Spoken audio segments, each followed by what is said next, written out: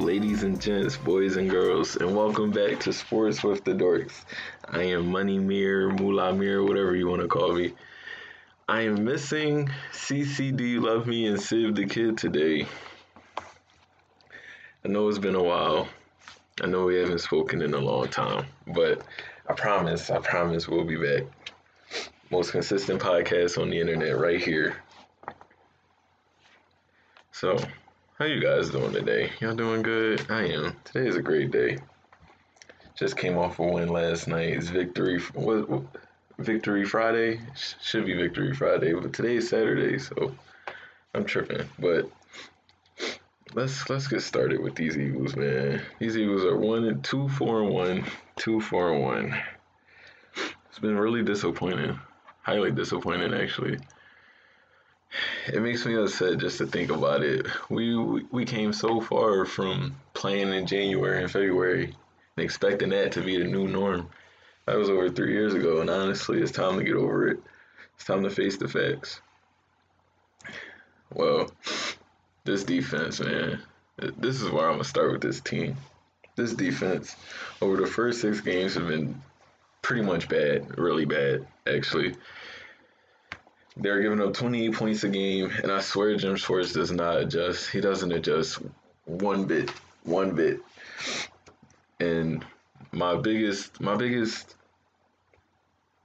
point or biggest like evidence from that is it's Claypool and the Rams.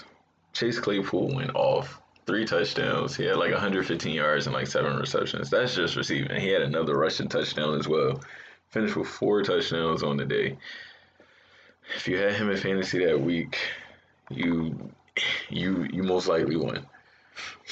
And you can tell that he just didn't adjust because of the fact that he continued to score. Like they couldn't stop him no matter who they put on him. At some point you gotta double team the man. Like, don't just have him one-on-one all the time, picking apart whoever was on him, whether it was Darius Slay or Jalen Mills or Nickel Roby-Coleman or Nate Gary for some reason.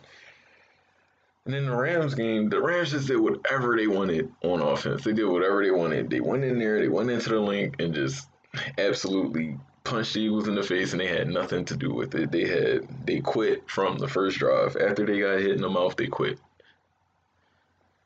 This first 3 weeks have been very bad, especially on third down. Like, the third down conversion rate for teams right now after Thursday night is 42%. And 42% is actually league average. They're around 15. They're around 15th in the league when it comes to that. But they always come at bad times. They always cannot get off the field at bad times. Most of their third down stops usually happen in the beginning of the game. And then when the third quarter comes or the fourth quarter comes, they don't stop anyone on third down.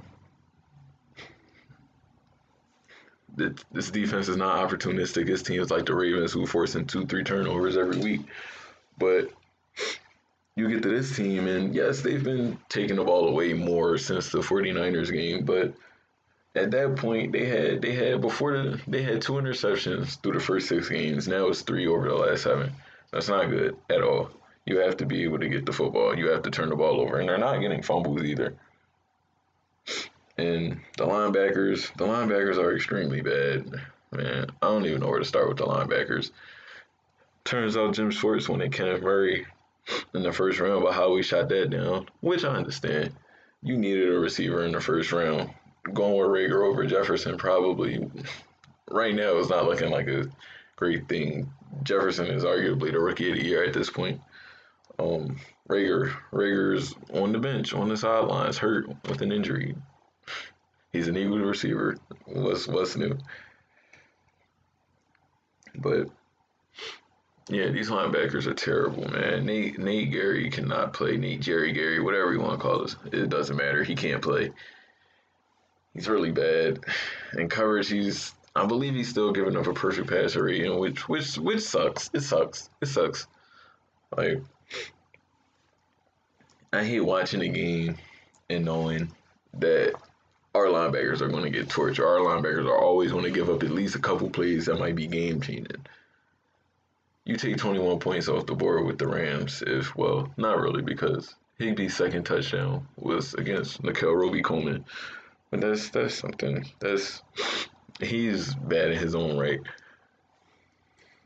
But Duke Riley, like how could you not go out and get some linebackers, just even some competent ones? They don't even have to be all pro level linebackers. They just have to be starters. There's no reason that your linebackers are playing special teams, and they're not playing special teams because they're that bad. They're literally playing special teams because they don't have any linebackers to play special teams. Like they don't have enough linebackers on the roster. Period. But the linebackers have just been truly bad. Nate Gerry, Duke Riley, Sean Bradley has been okay when I've seen him. Davion Taylor has just been he can't get on the field at all. I swear his first special team snaps have come in the last 2 games. Probably out of necessity because Duke Riley's been hurt. So then Alex Singleton has been a pleasant surprise when it comes to linebacker. Didn't really expect him to be anything, but every time he seems to be out there, he makes a play. Especially last night, he made a couple. Especially when he ran over Devontae Freeman and pretty much hit Daniel Jones. He tackled both of them essentially. It was nice to see him play. I loved him in the preseason about 2 years ago, and ever since these linebacker issues have arisen, I've always been like, why don't we play Alex Singleton more? He got in the game because Duke Riley got hurt, but he should have been playing more. He is the most relentless linebacker on that team and will make plays. At least 1 or 2 a game. I swear Nate Gerry don't make one. Like, he shouldn't be out there. As much as I love Duke Riley on special teams, and I think he earned his keep as a special teamer, he should just be on special teams. Nate Gerry should just be on special teams. On good teams, they most likely play special teams. Teams with good linebackers, they'll play special teams. Not here though. I don't want to say Howie doesn't value linebackers, but according to reports, Jim Schwartz is the one who picks personnel for their defense. And if that's true, then which it is, because no one on that staff knows how to pick defensive players. That is an offensive minded staff all the way. Jim Schwartz is the person who picks everything when it comes to defense. He has to be.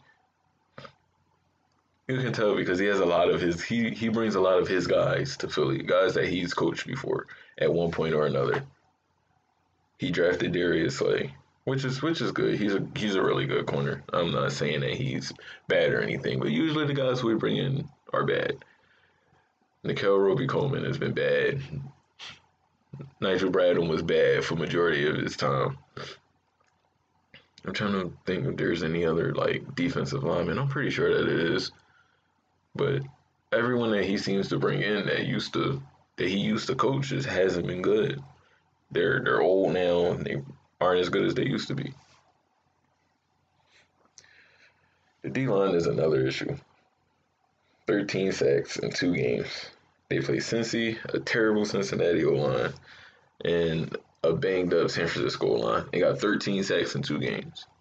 I would scroll through my Instagram and all these other, and Twitter and other platforms and see how Eagles pages would be just, oh, this defensive line is really good. They're elite. They came to play. No, they had 13 sacks in 2 games. They had 17 at the point where they led the league. I believe that was like before week 5 started. Now, since then, they had 2 sacks over the next 2 games. They had 2 sacks over the next 2 games. And 2 sacks over the next 2 games. And Thursday they had 3, so they had 5 sacks over the last 3 games. That's almost 1.5 a game. You got to get to the quarterback more if you want to be considered elite, especially when you have the highest payroll for the defensive line. You got to get to the quarterback more. You have to. It's not debatable at this point. Like, you're paying 3 defensive tackles. Malik Jackson is hurt again. Javon Hargrave didn't start the season. Fletcher Cox, he's been a shell of himself in terms of being a pass rusher. He's still disruptive, but he just doesn't get to the quarterback anymore. Derek Barnett, I've said it a long time ago, and I'll say it again. He is not a starter. He is a situational pass rusher. He is just not that. He's not that good. I do believe that Josh Sweat is better than he is. Maybe not against the run, but as a pass rusher, if I have to put my four best pass rushers out on the field at one time from this group, Derek Barnett would not be out there. He wouldn't be. He might be the first one off the bench. I'd actually keep him in that first one off the bench role. But in terms of a starter and getting to the quarterback, I do think if Josh Sweat got the snaps that he got, he'd outdo him. He would. I believe Josh Sweat has more sacks than Barnett on the season. I'm not 100% sure, but I believe he does. I believe he. It's not about much. It's not about much, but I believe he does have more sacks. And he shows up when he needs to. I swear, Derek Barnett the only time I usually see Derek Barnett get a sack is if he has to be going up either against a really bad tackle, or he's going up against a tight end. I've seen way too many times where he makes the play, he gets a sack, and he might even get a sack fumble, but he's going up against a tight end. If that was the tackle, he wouldn't have did that. It's just frustrating. There's no playmakers on this defense. There's no young talent. There's not one person you can point to on that defense and be like, oh man, he's going to be a stud. It's not. There's not one. Not at linebacker, not at tackle, not at DN, not at safety, not at corner. Nowhere. I mean, Kayvon Wallace could be pretty good, but he's a fourth round pick, and guess what? He's hurt too. So then, in terms of people there now, you don't have any. Darius Slay is your best playmaker. He has what? No picks, no fumble recoveries, no forced fumbles.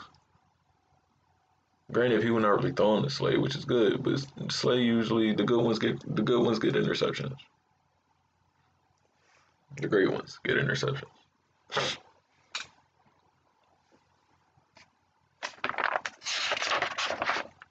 Okay. I'm going to switch gears a little bit. Switch to the offense. Talked enough about the defense. Okay, Carson Wentz. Carson. Carson has to be one of the most inconsistent players that I've ever laid my eyes on. Some games, he's fantastic. He makes amazing plays. Other games, he's just putrid, is poor. His first 3 games were bad. He had I won't say 3 games. How many quarters is it? 4. His first 10 quarters. Out of his first 12 quarters, 10 of them were terrible. He had a really good first half in the game against Washington. After that, it was bad. The interception again, the first interception, the one he threw to Rager, which was his fault. That one was his fault. I don't blame the second one he threw in Washington on him. I blame that one on Giant Hightower, who did not come back for the ball. If he came back for the ball, it would have been incomplete. He ran the route lazy. He gave the DB. The DB knew what the route was as soon as he came off the line. He ran it like he was running a comeback route. You have to make everything look the same. If you don't make everything look the same, it's not going to work. But Carson has been playing really well the last 3 games. The last 3 games have been really good. Really good. He battled against Pittsburgh.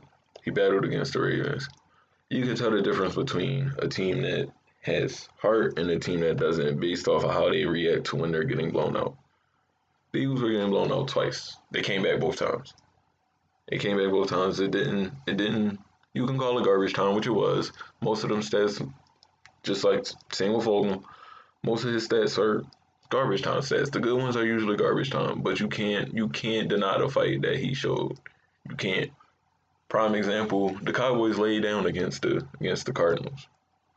They was getting blown out. They was getting smacked. And they laid down. They laid down. They rolled over, and they took it. And they took it deep. The Eagles didn't do that. And that goes to show the fight and the coaching and things like that. Like, when the Eagles are on, they're on. Like when the Eagles go with Carson and Doug, and when them two are on, the Eagles are on. The offense is on. But when they're not, it's hard to watch. It's really hard to watch. Like you can ask CC, do you love me? I stopped watching. I stopped watching the game. I stopped watching Thursday night after the quarter, like after the touchdown, after the touchdown to Sterling Shepard. I stopped watching. I stopped watching. Stopped watching. I turned on the game, started playing the game. Because I couldn't watch it. It was hard to watch. They couldn't get nothing going on offense. The defense couldn't get off the field. It was bad. It's like, ain't no point in me watching this. They about to lose. But the fight that this team shows is just, it's amazing. Like, Carson led a perfect last two drive. I went back and NFL Network was replaying the game. So I rewatched them last couple minutes. Everything after I missed, I rewatched it. Or I watched it. And Carson was good. He was good. Throws were on time, throws were on point. He was hitting people. Great throws. The throw to John Hightower, perfect right in his lap. Finally, he's gaining confidence. He's catching balls. The throw to Richard Rodgers that ended up going for like 30 yards. Running, he scrambled to the right, threw it downfield on the run. Perfect. Right in his hands. Then the throw to Boston Scott was a beauty. You can't teach that. That's something you can't teach. He has a gift that you can't teach. He always wants to make the play, always. And that's just something you're going to have to live with. It's the reason he doesn't throw the ball away. It's the reason he throws interceptions like the one he did against the Giants. There was no reason he was getting chased. He spun out of a sack. You turned a negative play. You turned a play that should have been a negative into a positive and made it a negative again. Because you just couldn't dump the ball out of bounds. You just couldn't throw it out of bounds. Just throw it right out of bounds. It's right there. It's not going to hurt. He lobbed it up into triple coverage. It was 3 Giants there. It was 1 Eagle there, and he threw it beyond him. And I'm okay if that ball goes out the back of the end zone, but it didn't. But it didn't. If it went out the back of the end zone, we wouldn't be having this conversation, but it didn't. So he threw it up, and James Bradbury came down with it. He shouldn't have threw that ball. You know he shouldn't have threw that ball. We all know he shouldn't have threw that ball. Pretty sure he won't go back and look at the tape and be like, I shouldn't have threw that ball. He knows he shouldn't have threw it. Probably not in the moment, because that's just who he is. He has to get the big play. He's pressing, which is something that the word that they use a lot. I don't like it. I hate when I hear it. I hate when I hear he's pressing. It makes me think that he's overthinking things. Which he might be, because there's too many cooks in the kitchen. There's too many cooks in the kitchen. I understand that Doug he probably has been real stubborn to change since he won the Super Bowl. You could say the same thing with Howie. You could say the same thing with Alshon. They've been really stubborn since they've won their Super Bowl. They're going to play how they play, and that's it. Jim Schwartz has always been like that. I refuse to believe that just because he won a Super Bowl, he's not going to change what he do. He's always been like that, in my opinion. Always. No matter if it's working or not. I will always say the one time I seen Jim Schwartz adjust was against the Packers last year in Lambeau. Davante Adams went off. He had I believe he got hurt at the end of the second quarter. This man had 180 in the second quarter. He had 10 catches for 180 yards. He didn't have no touchdowns. And he had 10 catches for 180 yards. And that was the only time I ever seen him adjust. He went from 1 high safety to 2. He put 2 safeties back there. That was the only time I seen him adjust. But back to Carson and the offense. He needs to cut down on the turnovers. I'm sorry, he needs to. Fumbling hasn't been as big of an issue as I thought it would be this year, because it's usually the fumbles and not the interceptions, but this year it's the other way around. The fumble against the Ravens don't really count. It doesn't count in terms of him protecting the football as a quarterback, because he was a runner at that point. At that point, that could have been Miles Sanders, Deshaun Jackson, Greg Ward. That could have been anybody. That could have been any one of them. They held him up and stripped him. That could have been any one of them. I don't put that one on him. But in terms of the interceptions, they're just not. They're not all. He needs to cut down on them. Like some of them he can get away with because most of them might not have been his fault. Like for example, like I said, the one against Washington I don't think was his fault. The second one against Washington I don't think was his fault. Um, the first one definitely was. He threw a couple. The two against Pittsburgh I don't think can really count. I think the first one was really on Zach Ertz, and the second one was just a throw it deep down the field because you trying to get the ball away. Against the Rams, I don't remember which ones was his fault or not. Against Baltimore, not Baltimore. Against Cincinnati, I believe both of the interceptions he threw in that game were his fault. Especially, definitely the second one. But I would have to go back. I would have to go back and watch the games, or at least watch the replay of the interceptions to see if they were his fault or not. But the last one he threw, the one against the Giants, that for sure was his fault. Those he has to cut. He has to cut out. I don't mind the ones where the receiver might drop the ball and it bounces up and then it's picked off, or it's tipped at the line and it's picked off. It's tipped at the line and it's picked off. I just need him to. But the ones that he can control, like the ones against Washington, the one to Rager, the first one, he missed. That ball should have been toward the sideline. That's a comeback route. That ball should have been toward the sideline. There was no reason he jumped. Rager had to jump, and it was behind him. He threw a high pass that was behind him when it should have been thrown toward the sideline. I'd rather you miss short than miss high. Like, miss low. Carson misses high, which is the reason. If he misses high. Always. Always. That's the reason he throw a lot of interceptions. That's the reason. Like, he's going to throw more. If he continues to miss high, he's going to throw more, especially going over the middle. If you miss high over the middle, it's picked off 100% of the time. If it's a safety back there, you're picked off 100% of the time if you miss high. It's okay on the sideline. It's okay to miss high on the sideline because the ball might go out of bounds. But if you miss a high in the middle, yeah, it's going to get picked off all the time. He needs to be more accurate. And one thing that I will say about him is that he fights. If I didn't make that clear before, he's a fighter. But he needs to be more accurate on screenplays. This is the reason they don't call him. This is the reason Doug doesn't call him anymore. The little screen passes, the little swing passes. The reason he doesn't call him that much anymore is because Carson can't throw him. Every time it's either in the dirt or it's right behind him. Like I don't remember what team it was against, but he threw a swing pass. He was supposed to throw a swing pass that was going to go to Miles Sanders. If he puts it anywhere near Miles Sanders' hands or body or arms or head, he catches it. It was no one there. There was nobody there. It was a good play call. Carson just missed.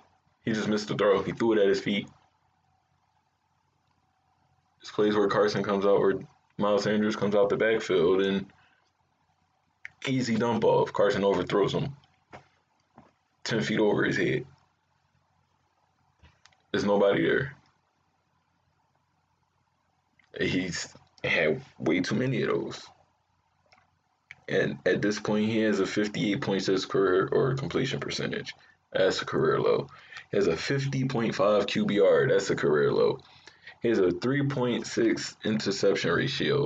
That is a career high. He's been sacked 28 times, which isn't necessarily his fault. Some of it is, some of it isn't. But he's been sacked 28 times. That's the league high.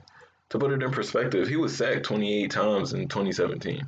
And that was he played 13 games in 2017. He's played half of that. And he's been sacked 28 times. At that point, he's going to be sacked 42 times. And at that rate, he'll be sacked. By the time he plays the 13 games, he'll be sacked 42 times. I'm not sure my math is right, but it's something like that. But, or is it 56? He'll be 56 times. I think he's on pace to get sacked like 66 times this year. I think he's on pace to get sacked around that much. That's the line, but the line has been hurt. But then this segues me into Howie Roseman, Mr. Howie Roseman, and how he has failed the Eagles. He's failed Jim Schwartz. He's failed Doug Peterson. He's failed Carson Wentz. He's failed us as fans. He's failed ownership. And like I said, it's because I believe that Super Bowl made him cocky. I believe that it made him stubborn to change and to do the things that he should do. There's been all these reports about Howie being the one who was the reason they drafted Jalen Hurts instead of Jeremy Chin. Now, Jeremy Chin is a Defensive Player of the Year, Defensive Rookie of the Year candidate. It's the reason why the Eagles didn't. He's the reason. He's the reason why Greg Ward didn't play for forever, because he the one who has control over whether who suits up, who's inactive or not. Really, Howie? No, that's not your job. That is not your job. Your job is to scout players, find players, and make this team better. Not decide who dresses on game day. That's the coach's decision. That is 100% the coach's decision. Doug Peterson, Jim Schwartz, Marty Morningweg, Rich Scangarello, those guys make those decisions on who dresses, not you. Come on, you don't make those decisions, Howie. You know you're not supposed to make those decisions. Then you don't tell them until the weekend. You don't tell them until the day before the game when you tell them you're going to tell them on Wednesday. I don't know if that report is true, but if it is, you leaving your coaches out to dry. They don't know who's dressing. You tell them you want to tell them on Wednesday. Oh yeah, I tell you on Wednesday. I got you by Wednesday. It's like the person who owe you money. Like how you going how you going to tell the person you be frustrated if some random person, not random person, but if some guy you know asks you for money and you give it to him, and every time you see him, he gonna tell you, "Oh no, I got you." He said, "I got you on Wednesday." You gotta pay your bills. You gotta pay something. You need that money by Friday. You need that money by Wednesday. He said, "Oh, I got you on Wednesday." He don't give it to you till Saturday. Now you can't get your car fixed. Now you can't pay your rent. Granted, that's probably not you because you're probably making a lot of money. Howie probably making a lot of money to the point where he ain't got to worry about that. But you still be mad if somebody who said they owed you, if somebody owed you money and said they'll give it to you by Wednesday, and they don't give it to you by Wednesday. You be mad. You be heated. You be frustrated, ready to fight them. I'm pretty sure that's how the coaches feel. It has to. There's no way. There's no way. This man, some of the things that he's done over the years have pissed me off and made me extremely angry. Extremely angry. He has done by far the worst job ever at surrounding Carson with reliable talent. I'm not even going to say talent, period, or elite talent or superstar talent. I'm reliable talent. Guys who can get on the field. Deshaun Jackson and Alshon are always hurt. They're always hurt. Granted, Deshaun just came back and he's hurt again, but that's not his fault. That was a dirty hit, so I'm not going to blame that on him. That hit he took on that punt return after he was already down, after taking a shot, that was dirty. So I'm not going to blame that one on him. But you pass on DeAndre Hopkins. You pass on getting Brandon Cooks. You pass on trading for Stephon Diggs. You pass on trading all these guys. Like, for example, DeAndre Hopkins, I am pretty sure you did not want to trade Miles Sanders to get DeAndre Hopkins. And I'm pretty sure that's who they were asking for. I wouldn't have did that either. But I would have given him a first round pick. For DeAndre Hopkins, especially when you thought you were supposed to be the class of the NFC, if you were truly in win now mode, I would have gave up a first round pick. The Patriots don't care about first round picks. The New England Patriots do not care about first round picks because they know they will be in it all the time. Every year they'll know they'll be in it. So if you really are in win now mode, first round pick shouldn't matter. Trade that first round pick. I know you understand, yeah, it's got value, but how much value is that first round pick going to have? when you got one of the best receivers in the league. It's not. There is no way that first round pick, especially if it's in the 20s, especially if you plan on making the playoffs like you say you are, making a run, and that pick is in the 20s. You really think that player is going to have a better year than DeAndre Hopkins? No. Is that player going to have a better year than Brandon Cooks? No. Is that player going to have a better year than Stephon Diggs? No. You go out and get him a stud receiver to work with. Carson, the best receiver Carson has played with was Alshon, and that was in 2017. And Alshon played hurt. Ever since then, Alshon hasn't been the same. And Carson hasn't had a receiver up at that level ever in his career. I would love to see how Carson's stats will change and how better he'll play if he had a Julio Jones, if he had a Allen Robinson, just a number one, not even a stud, not even a superstar, not even an elite receiver, just a number one, just a guy he can count on. You see how good he is with Fulgham? He trusts Fulgham. Carson is really good with Fulgham. I would have kicked the tires on Josh Gordon. He's better than what you had, especially at that point. He's a lot better than what you had. I can understand why you didn't want to go after Antonio Brown. Nobody knew who was paying him. He had the sexual assault allegations. I believe he had the domestic violence allegations. I understand that, so I'm not even going to bash him for doing that. Oh, but the other four guys that I mentioned, yes, I will bash him every day of the week for that. That is his fault. It is his fault he hasn't been able to surround Carson with elite weapons. Yeah, you can say Zach Ertz is an elite tight end, but is he? He's not as good as Travis Kelce and George Kittle, especially not this year. There's a whole lot of players that's better than him this year. Everyone is better than him this year. He has been putrid. He has been bad. Zach Ertz has been bad. Then Dallas Goedert is hurt, just like everyone else is. He's failed to address, and he's also failed to address this O-line, which is why Carson is taking a beating every week. I don't know those stats for sure, but it seems like he's taking at least 5-6 hits a game. The elite O-linemen, the elite offensive lines, their quarterback don't get touched. Even the okay offensive line, their quarterback might get hit 5-6 times. It seems like Carson's getting hit 5-6 times a drive. He's getting hit 5-6 times a drive. Not a game. Not in a game. Not total. In a drive. The Bills just released Quentin Spain. Kick the tires. Go talk to him. Josh Klein, Minnesota. Go talk to him. Those guys have been released or didn't get re-signed during the offseason. Go talk to them. They're a lot better than Sua Opeta and Nate Herbig and Matt Pryor. Especially Jamon Brown. I don't know why they re-signed him. When he got cut, he would have been cut, and I would have somebody else. I would have grabbed somebody else. I would have called someone else extremely fast. He looked like he never played NFL football before that day. And he was the most experienced person on the line that day. Against the Ravens, he was the most experienced person on the line. Besides Jason Kelce. And he looked terrible. He looked bad. He looked like he never played before. You can tell he was sitting on his couch. You can tell. Then the backup running back situation has been... Miles Sanders is your number one guy. They don't treat him like he is. Doug Peterson doesn't call plays for him like he is. But he's your number one guy.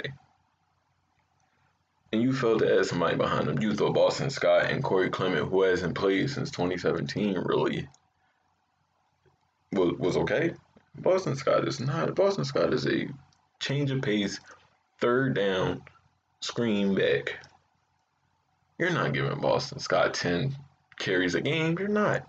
You're not going to spell Miles Sanders and give him a few carries. You should have just paid the money for Carlos Hyde, paid the money that he was asking for. Now look, you got a guy who's on the bench who's been a starter and who's been good. Carlos Hyde has been good.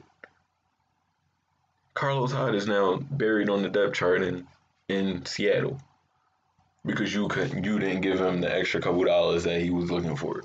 But you caved to Jason Peters. You gave Jason Peters an extra mil just for him to be bad at left tackle. He was okay first couple games, but then after that, he looked overwhelmed. It was bad. He's just not as athletic as these DNs are nowadays. He's just not as good. He's not as good as he was. He's really, really not as good. He failed to bring in linebacker help. I understand I said earlier that Jim Schwartz probably is the one who brings in or who suggests personnel for linebackers, right? So, but at some point, like you did with the draft, like you did with Jalen Hurts, you have to put your foot down. Go get you a linebacker. You already cut LJ Fort, who didn't fit the scheme last season. Now look at him, playing really well in Baltimore. Like, go call Wesley Woodyard or Darron Lee or Darren Lee. Darren Lee, yes, he was a bust. He was a bust, but I can promise you he's better than what you have now. Wesley Woodyard is a vet who was really good at one point. Go get him. I don't care how old he is. You kept Nigel Bradham for all them years when you should have got rid of him. Go call Wesley Woodyard. I promise you he's going to be a lot better than what you have now. Nate Gary. Okay. And let's get into these drafts. How we cannot draft. I don't know who is overseeing. I don't know who told him he was good at it. He's not. And I put that failure on Jeffrey Lurie for letting it go so long. Go hire somebody else to help that man. Please go hire somebody to help him. Because he do not know what he's doing. He doesn't. This man, Howie Roseman, took J.J. Arcega-Whiteside over DK Metcalf. DK Metcalf is currently Seattle's #1 receiver.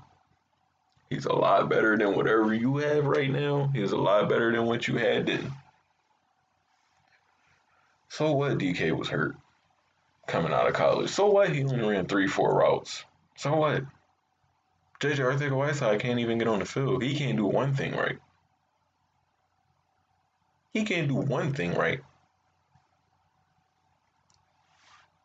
He drafts Derek Barnett over Marlon Humphreys and T.J. Watt. 2 perennial Defensive Player of the Year candidates. Marlon Humphreys is one of the best cornerbacks in the league. He's up there. He is top 5. He is that good. T.J. Watt, as an edge rusher, top 5. It's funny because last season, T.J. Watt had as many sacks as Derek Barnett did in his career. T.J. Watt last year had 14.5 sacks, I believe, and that is as many as Derek Barnett had at that point. In one season. And I don't want to hear that he's an outside linebacker and Derek Barnett is a DN, because guess what? They're the same size, they are the same height, they are the same weight. T.J. Watt is just more athletic. A lot more athletic.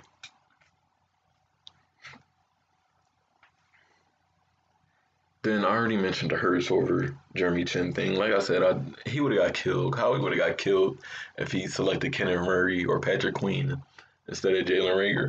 He would have got killed. He had to take a receiver in the first round. But taking Jalen Hurts over Jeremy Chinn was dumb. For a gadget player, for a guy that's going to see 10 snaps, maybe, a game, maybe. No. Get you a guy. You didn't have any safeties either, so you really thought Jalen Mills was going to be able to switch to safety. He was bad at safety, and he's been bad at corner. Jalen Mills is a fan favorite. I love Jalen Mills, but there is no way he is starting for this team next year. No way, no way. It can't be. You have to get better. You can't pay anybody because your inability to draft puts you in cap hell. So you can't pay nobody. Can't pay anyone. Can't pay any free agent. So you're going to have to draft, and that's something that he's proven that he cannot do. I'm gonna throw it back a little bit. How about Danny Watkins? Remember him? He wanted to be a firefighter. He didn't want to be a football player. His heart wasn't in playing football. His heart was in fighting fires. And thank you, because we need firefighters. We need people to do that job. But don't pose as a football player. If you wanted to fight fires, why'd you enter the draft? Why? And shame on Howie for not seeing that. For not talking to people about that. Guess who he took? Guess who went next? Cam Jordan. Saints pass rusher. Best pass rushers in the league. Guess what? He's still playing. He's still playing. And I believe this was what, 2011? He's still playing. Playing well too. Really well. His poor drafting isn't new. Howie's poor drafting isn't new. He's been doing this for a long time. I can't name one player who's made an all-pro team or an all-NFL team or whatever it is. I can't name one player. Jason Kelce, Fletcher Cox, yeah. Okay, that's two. That was a first-round pick. Great, you hit out the park, Fletcher Cox. Really good. He's a very good defensive tackle. I wouldn't say he's the second best defensive tackle in the league anymore because he was for the last couple years. Aaron Donald's lo and behold number one by far, always. He's going to be number one. Then you think about him drafting Brandon Graham over, I believe he traded up to get Brandon Graham over Earl Thomas. Earl Thomas is going to the Hall of Fame. I don't think Brandon Graham is going to the Hall of Fame. I understand Brandon Graham is a fan favorite. I love BG too. I do. I love BG too. He is an amazing personality. He is an amazing person on and off the field. I met him once.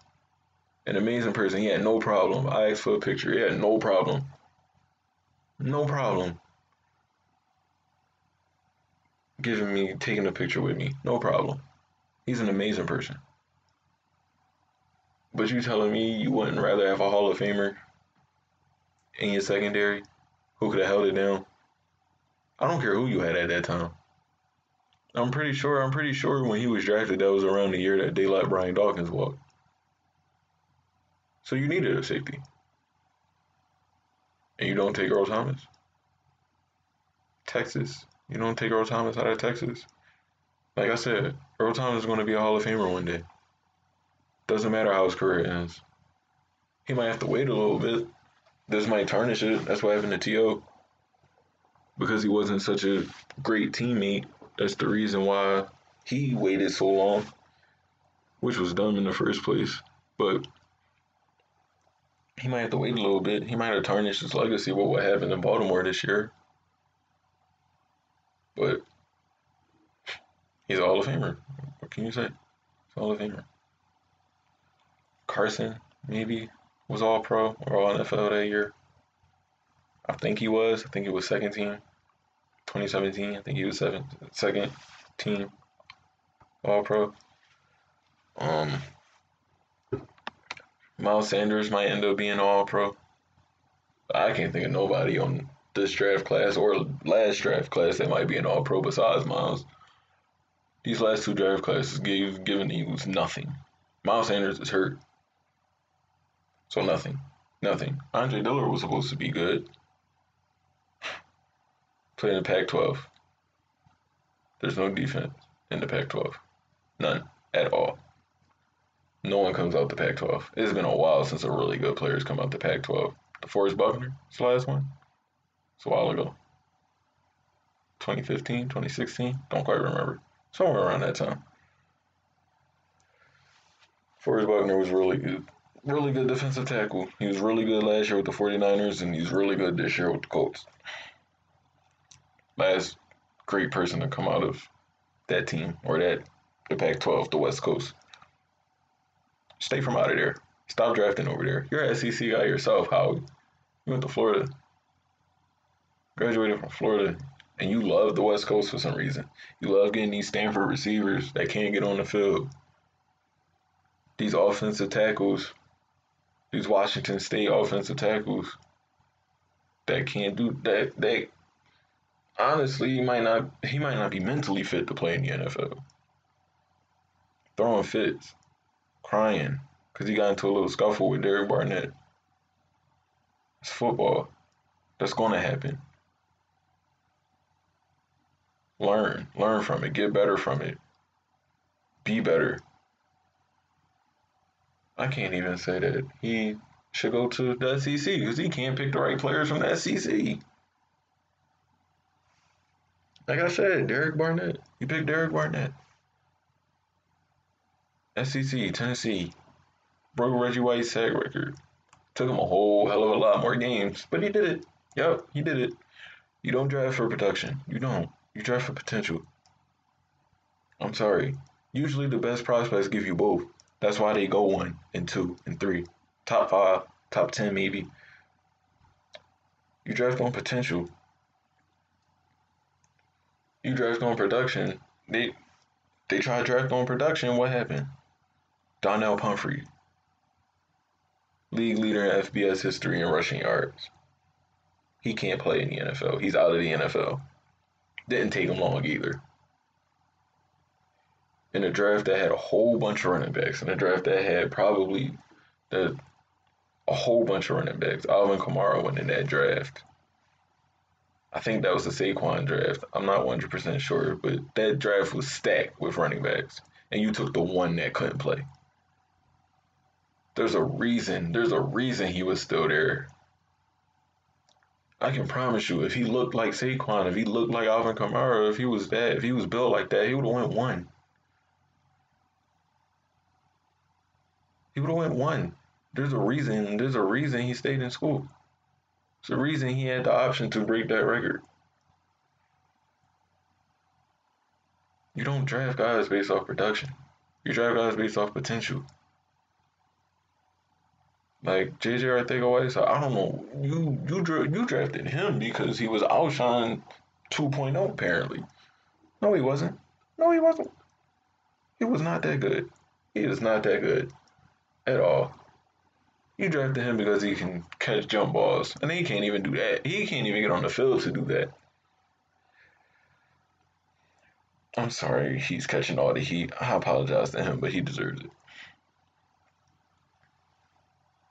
How he drafts a bunch of guys who can't play. You draft a project in the 3rd round when you could have had Logan Wilson or Willie Gay or Akeem Gaithers, Hicks Gaithers. I forgot what his name is, but you could have instead of drafting Logan, instead of drafting them, instead of drafting Davion Taylor. Yeah, he's fast, but can he play linebacker? No, he's raw. You don't take a player like that then. 5th round, 6th round, cool. I don't care. That's when you take those guys. You don't take them in the 3rd round. You take a guy who is going to be a role player immediately and a maybe a fringe starter in the 3rd round. Those first and 2nd round guys should produce immediately. Those 3rd round guys, they should be producing next year. They should be producing next year. Davion Taylor probably won't produce for another 2 or 3. Why? Because he's a project. You have to mold him and shape him. He's not a linebacker yet. He's an athlete. Special teams, those were the athletes thrive special teams. He might end up being a really, really good special teams player. Good job, Howie. He might make the Pro Bowl as a special teams player. Just because he's that athletic and that fast and that good on special teams. He might be that good on special teams. Again, he might make all pro, but as a special teamer, do they even have those positions? Special team offensive, special team all pro? Do they even have those?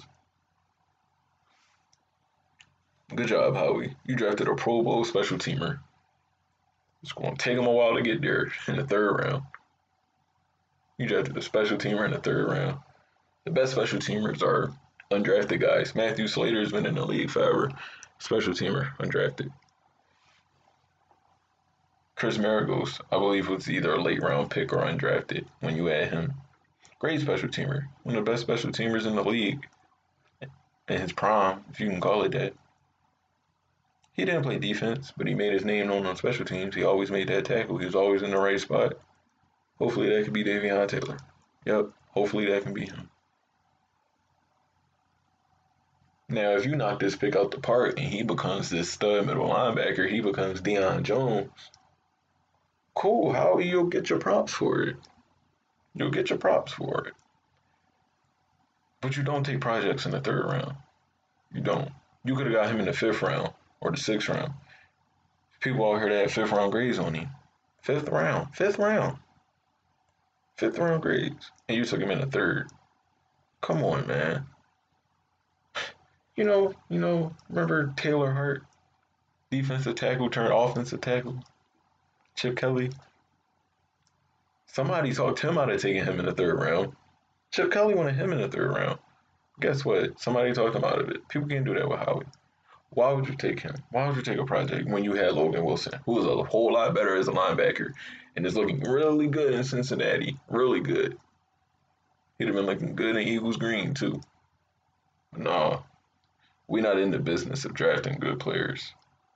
We're in the business of drafting projects and guys that fit the scheme rather than guys who are just good. Just because you fit the scheme don't make you good. It doesn't. J.J. Arcega-Whiteside fits the scheme or fits a role in the scheme. He's not good. Just because he fits a mold doesn't mean he's good. Ask Chip Kelly. Chip Kelly was all about prototypes and how you looked. That doesn't make you good. It doesn't. I wanted to get to Doug today. You know what? Yeah, I'm going to touch on Doug just a little bit before we get out of here. Doug has been very inconsistent with his play callings. I have not liked the 2-point conversions the last couple games. They have been poor. They have been bad. Every time they get down there and they go for two, it's been a quarterback run. And why? Same thing with the red zone. Every time I get into the red zone, I'm like, just spread them out and run 5 wide. Especially against a team like the Ravens, they're going to blitz you. Put more people out there than they can cover. They're going to blitz you. Force them to do something that they don't do. Force the linebackers into coverage. Go across the middle. Run routes across the middle. I haven't seen that. And the one time that I did see it, it was almost picked off. Carson didn't see the corner come down on Deshaun. I don't remember what game that was. It was either Thursday or against the Ravens. But when I see him down in the red zone, they always running routes to the corners, to the sideline. No one's across the middle. No one runs across the middle. And then when they do score, if they do score, they run quarterback runs. It hasn't worked. Why do you continue to run it? It didn't work with Jalen Hurts. It didn't work with Carson Wentz. Why run it? Why do you continue to run it? Why? Carson's first touchdown, the run, that was the same play as the 2-point conversion that they failed on. It almost failed there. But you was playing the Giants. Not the Ravens. Why call that play? Why, Doug? You telling me that you ran, and then in the press conference, he said he ran out of 2-point conversion plays. What? How? How do you run out of plays? Don't you practice these? You telling me y'all only practice 3-4 plays? Don't y'all practice these situations? No, I'm pretty sure you've done more than read options and speed options and pick plays. I'm pretty sure you did more than that. And rollouts, I'm pretty sure you did more than that. I'm pretty sure you have more than that. Like, I understand that Zach Ertz wasn't in, and he's probably your best red zone target at this point, but you telling me you don't have more than 3 plays in the red zone? You don't have more than 4 plays inside the 2? You don't? Alright, Doug. Seems like he always schemes open. Like the first 15 games, the scripted plays are always good. They go down the field, they might score. Especially on Thursday. Last two games probably not so much, but Thursday, yeah, they went right down the field and scored. Then after that, it was a struggle. Then the rest of the game. Also, I think he's been doing a lot to just prove that he's not conservative, that he's still aggressive. He is trying to prove that more than anything. And it frustrates me when he does. Because just play the game. Like you don't have to go for two every time you score a touchdown. You don't. We know you're aggressive. We know you're aggressive. Chill, like kick the field goal, get the points. And maybe it's not wrong with Jake Elliott because he's been missing, but maybe he knows something that we don't know, but hey, we don't know that. And until he tells us, this is what's gonna happen. Stop going for two when you don't have to. Stop chasing points. I understand it's the Ravens, but you scored a touchdown. We'll kick the field goal. You don't need to go for two. Like you arguably would have won the game if you just played the game. You might have had the lead when you gave the ball back, when you kicked the ball back, and just trust your defense because they're not gonna run. I promise you, they're not gonna run. They're gonna throw that ball. It was a minute and some change left, maybe. They're gonna try to go down the field and they're gonna try to throw that ball. Force Lamar into doing something he's not comfortable doing, throwing the football. But no, we want to chase points in the beginning of the game for no reason. Hey, I don't get paid to make these decisions. I don't. I'm not going to say that I can. I could try. And I damn sure do it for free. I could try. Hey, but like I said, I don't get paid to make these decisions. If I I don't want them to win the NFC East. Getting playoff experience for Carson is a must. But like I just hope Jeffrey Lurie has his mind made up. I hope that he say, "Oh man, we're not good, and this is the player personnel's fault. This is the head of player personnel. That is his fault.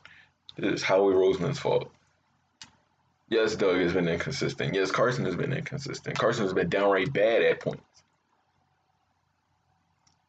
But you see what he can do when he has people around him or when he trusts guys. He's good. Howie's the only person who I don't have faith in to fix themselves. You know what I mean? Like he's the only person who I don't have faith in to bring it back because he's proven time and time again that he can't draft or that he reads the room wrong sometimes. And he makes terrible decisions like that, guaranteeing Alshon's contract for this year. You could have cut him after this year, but no, you guaranteed his money. Now you can't cut him. And if you do cut him, that's what, $20 million in dead cap.